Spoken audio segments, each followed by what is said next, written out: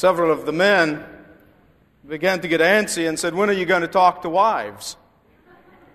Well, I'm not sure that I really want to talk to the wives. It's a lot safer to exhort men. And I have said this before. You are likely to have heard a rumor that seemed to be circulating. It has to do with me. And that rumor is that I am a male chauvinist. I don't want you to be disturbed about this rumor. I want you to hear the truth from my own lips. And that this rumor is absolutely 100% true. But the good thing about this is that my critics put me with good company. People like the Apostle Paul and the Apostle Peter, coming under fire for calling women the weaker sex. And I'm reminded of this cartoon of the railway station, where a lot of crowds, mostly women, carrying placards and signs and saying, "Down with Paul. Paul is a hater of women." And so on and so on. And they're cheering, and a train pulls into the station. And Paul coming out of the door as the train stops. And then he looks to the crowd and he says, "I can see you got my letter."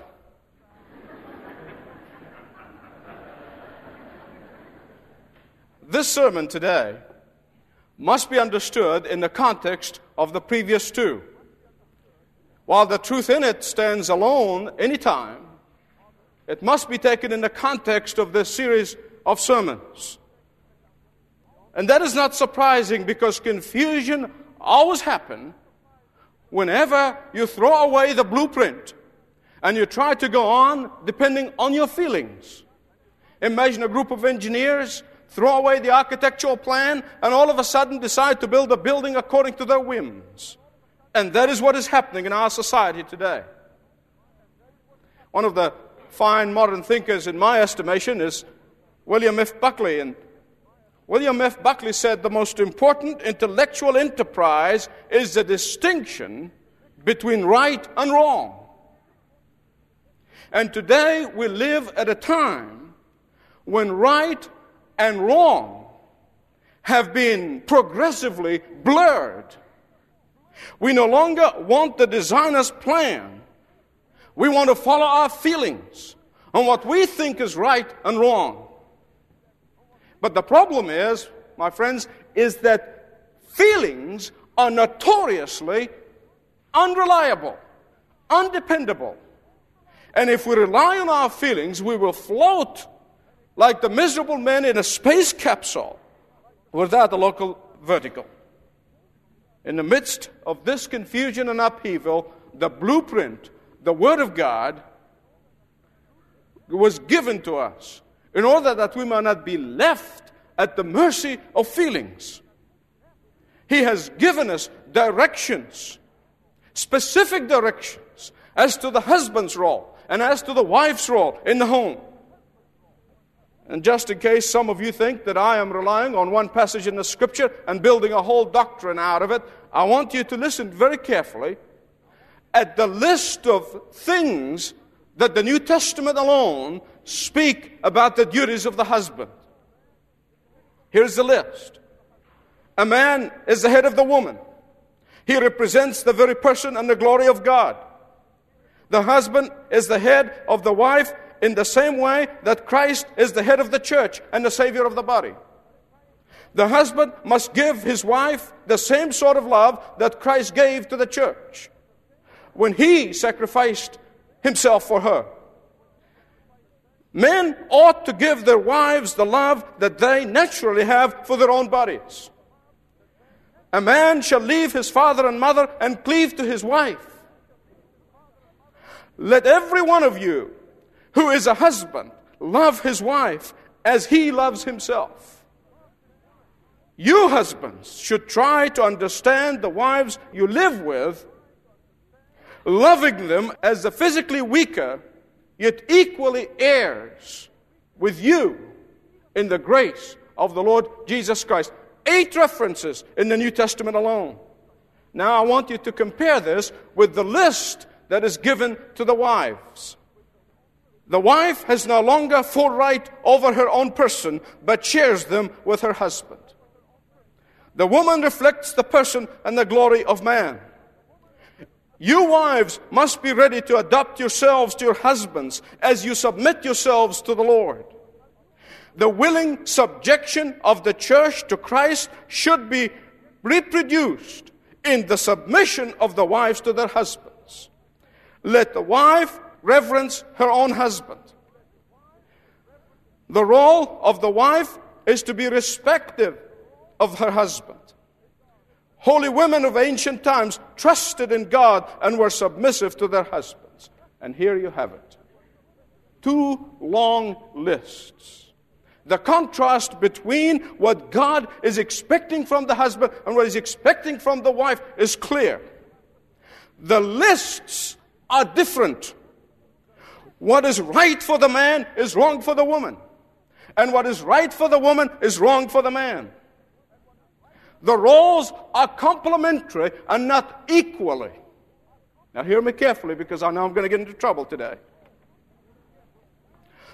These roles were planned by the Maker to enable the husband and the wife to function together rather than bumping into each other, to function complementary with each other rather than stepping on each other's toes. The roles were designed to contribute rather than deprive. The roles were designed by our Maker so they may make us free, not shackle us. I know women have been sold a bill of goods, especially in the use of this word equality, which I think a misleading word. God did not give 2 equal lists. They were different. God made women different from men, not just biologically, but emotionally, psychologically, and theologically. But today, the moment you use the word inequality, you're immediately labeled as a sexist, and especially a word that equality has come to mean kind of a judgment of a person's worth, which is not supposed to be. So I'd rather, to be on the safe side, I want to use the word distinctive. Husbands and wives have 2 distinctive roles. And that is the way God created everything. He separated things. He separated light from darkness, and He called them day and night. He separated firmament from waters. And He certainly made men and women to be different in every way. Different in their needs, different in their position, different in their roles. Yet now, it is trendy in the average university campus for women to scorn anyone who would call them women or ladies. I got into that trouble myself once or twice. And they're quick to remind you that they are persons. How sad. Part of the misleading is this, that when women, or any group for that matter, seek their rights and put their rights ahead of the will of God, whenever we put our feelings ahead of the blueprints that were given to us by the designer of the universe, we will find that our peace is shattered as it is today. You see, when Eve saw the fruit and she disobeyed God, and she disobeyed what she knew was the command of God, she was claiming her rights. And some of you think that the women liberation movement is modern. Started back in the Garden of Eden. And what Eve saw as her right had nothing to do with the will of God, had nothing to do with the command of God, had nothing to do with the Word of God. And you see, let me tell you something. Happiness does not come when you get all your rights. I know people who have all the rights, and they're the most miserable people there are. Happiness comes when you obey the Word of God and when you obey the will of God in your life. And the Word of God says, to wives must submit to their husbands. And that means, wives, that you don't try to compete with your husband, but rather that you would encourage him and that you would help him along to occupy his proper place as the head of the wife. And that means that you don't try to put him down all the time, but to lift him up. It means that you don't be anxious to rub his wounds, but rather tend to them and help in the healing process. It means that you don't belittle him, either publicly or privately, but rather lift him up and encourage him as the head of the home. I knew a family that on the surface was a very happy, ideal family. Very successful businessman, beautiful wife, 4 lovely children. And one day they told me, to my shock and horror and surprise, that the marriage is having trouble. So I began to talk to the husband first, and I leaned very hard on him. And finally he said, look, he said, the bottom line is this. He said, I'm tired of being married to a prophet. I asked her, and I said, what is this problem? She said, well, I'm the only voice of God that he must listen to. What really happened is the man began to get into business difficulties. And he would come home and he's trying to unload on his wife, looking for some sympathy and for some support and encouragement. And what happened, night after night, she would listen to him, and then she would say, thus says the Lord. Because you did this and you did this and you did this, God is punishing you. And he said, I'm tired of being married to a prophet. Wives, you love your husbands. You pray for your husbands. You give him the respect in honoring him as you are honoring the Lord. And the Lord is going to reward you for this. And let God change him. Let God take care of that department. If you don't have a word of encouragement, don't say anything.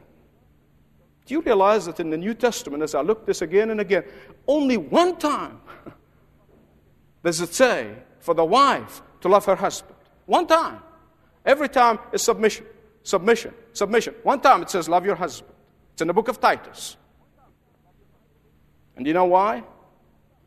I believe God knew that for women, it's harder to submit than to love. It's opposite for men, I'm going to tell you in a minute. God knew that love which wives naturally have for their husbands is not sufficient in the wear and tear of everyday life. And therefore, action is required. The action of submission. But when it comes to the men, they are left in the Scripture without a doubt that their role, their number one duty, is to love their wives as Christ loved the church. God knew that a man's love for his wife as himself is the hardest thing for a man. That his virile drive, that his drive for domination, that his God-given masculinity will make it difficult for him to lay down his life easily. Men by nature are self-centered and aggressive. And that's why I believe a revival is going to come into our nation. It will not come to our nation until men will humble themselves before God. Because God knows He made us. He knows us. He knows our self-centeredness. He knows our desire to conquer and be self-centered. And the Scripture imposes the heaviest burden when He commands the men to love their wives as Christ loved the church. He's asking him to give up the most precious thing that he would have. I've often said that it's a lot easier to obey without loving than to love without obeying. For submission and obedience can be carried out without love. Be a chore, a duty. But you can't truly love someone and don't look out for their best interest. You can't truly love someone without subjecting your desire to theirs. Far from being a male chauvinist, the Apostle Paul has put the incredible burden on the man.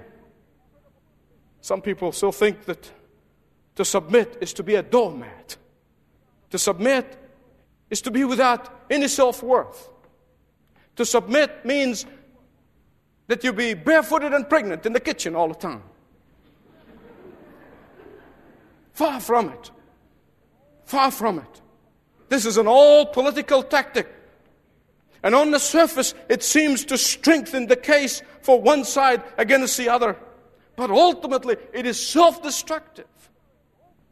Nothing can be more liberating and more freeing and more fulfilling for a woman than to submit to her loving husband.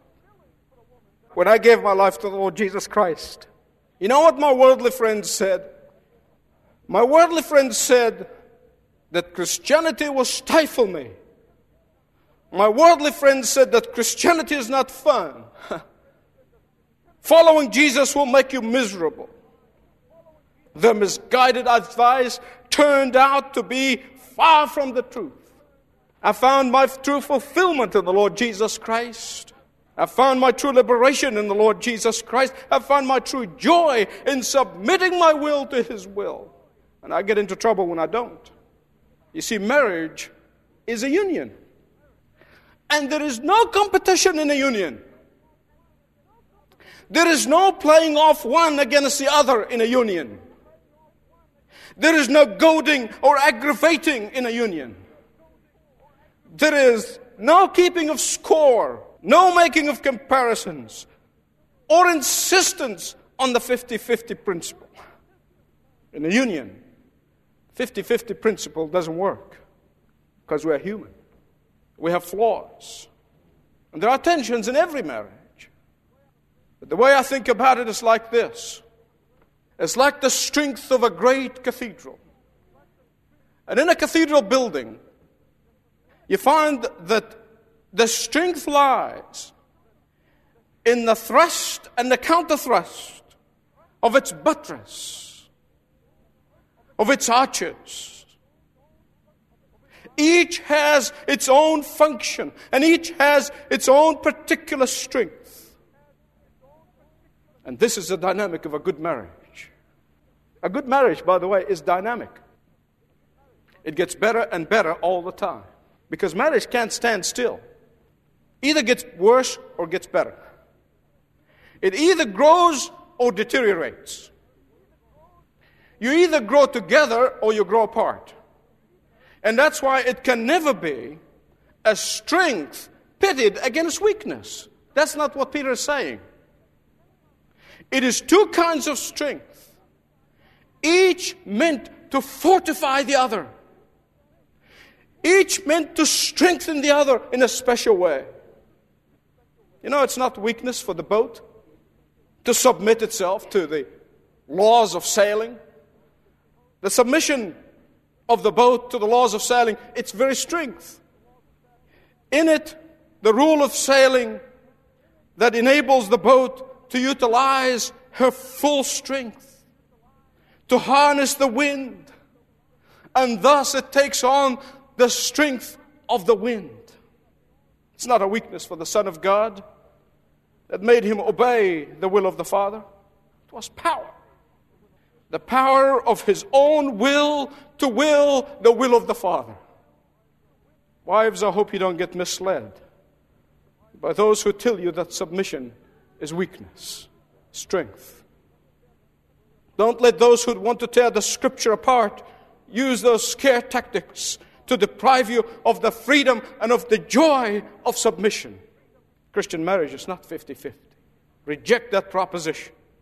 As soon as it is thought of being 50-50, it becomes a power struggle. And the reason it becomes power struggle is because of our fallen nature. We cannot handle it. Somebody has to be the ultimate authority. Somebody has to be the final decision maker. And our problems begin when we start telling each other, if I do this, you do this. If you do this, I do this. That is not scriptural. I read of a marriage contract that came out of California. You'll see in a minute why. It was actually designed to take care of all the details in life. And actually, in a civil marriage, that the husband and wife have to go and sign this contract. I'll give you an example. The wife makes breakfast, sees that the children are dressed, fed, and given books, lunch money, bus passes, gym clothes, and so on. And she does this on Tuesdays and Thursdays. And the husband does all of this on Mondays, Wednesdays, and Fridays. The wife cooks dinner on Mondays, Wednesdays, and Fridays. And the husband on Tuesdays and Thursdays. Weekends are worked out according to how much outside work that needs to be done. And who would have done extra during the week. Can you imagine sitting there on a Sunday morning just keeping up the score? Call that marriage? Can you imagine such an existence be called a marriage? Yet some people call this freedom. They call this maturity, believe it or not. And you may ask, okay, if it's not 50-50, then what is the percentage? Well, you see, the question is the wrong question. There is no percentage. If you're going to inherit your great-uncle's estate, then you can talk about percentages. But it is the grace of God that Peter is talking about in 1 Peter 3. Your equality is hereby delineated. You are equal sinners. You are equally responsible before God. You are equally in need of grace. You are equally recipients of grace. And thus far, the 50-50 ends. A husband and wife must be willing to lay their lives for each other. Not if. That's exactly what the Lord wants us to do. I want to tell you 4 things as I conclude about wives' submission. The first thing is that the bottom line is that when the husband loves his wife as himself, when he loves his wife as Christ loved the church, he sacrifices more. Secondly, submission means that wives can express themselves, can express their feelings, can express their opinions freely, openly. And wives, if you have a godly husband, he will not make a decision until you both agree. Thirdly, submission should never involve sin. Fourthly, it should never involve physical or psychological abuse. Dawson Trotman, founder of a great discipleship ministry, discipleship program all over the world. I never knew him, but the people who knew him tell me that he is a man who was after God's own heart, who loved the Lord so dearly. He modeled his life, tried to model his life on the Lord Jesus Christ. Trotman died at Scone Lake, New York. And he died of all things in the midst of the area of which he was an expert in. He drowned. He was an excellent swimmer, so I'm told. And the very last few moments of his life, he was in the water. And he lifted one girl out of the water. And then he went back and he brought another one and he lifted her up and brought her back ashore or on a boat. And then he submerged and wasn't to be found until the dragon found him a few hours later. The following week, Time magazine ran an article on Trotman's life. And they put a caption under his name. And the caption read, "Always holding someone up." Always holding someone up. And in one sentence, that was Trotman's life. Holding someone up. Wives, are you doing this to your husband? Are you always holding him up? For that's exactly what the Scripture is saying to wives today. I feel a sense of helplessness and disqualification to speak on this subject. And I know there are many godly women who can teach me on this subject far more than I can teach you. But as I expound the Word of God, as I open that Word for us to feed upon it, the Holy Spirit also doing His work in the lives of families in our church, wives, husbands. If I'm addressing the wives today, let me ask you, are you resentful of your husband? Are you competing with him? You have some bitterness in your life toward him. I believe the Holy Spirit wants you to deal with that. Wants you to confess that. in order that you may have peace, that you may have joy. There's something that you need to forgive. Then do it now. Do it today. Say, Lord Jesus, help me to forgive my husband. Help me to love my husband. Help me to submit to my husband. For only the Lord will know, and only the Lord will reward you for this, because that is obedience to His word. Father God, I lift up to you every person who's bowing before you at this time. I hold up to you every family represented, my own family and every other family. Father, I pray for the wives. I thank you for their faithfulness. I thank you for their dedication, and I thank you for their love. Father, I pray that you will strengthen the marriage in our society. Father, I pray that you will strengthen the marriages in our homes. And Father, I ask you to heal the wounds, bind the broken hearts. Father, teach us to obey your word, even if we don't feel like it. Bless our wives today, Lord Jesus. There may be a blessing. Thanks for listening to this message from Dr. Michael Youssef, recently featured on Leading the Way.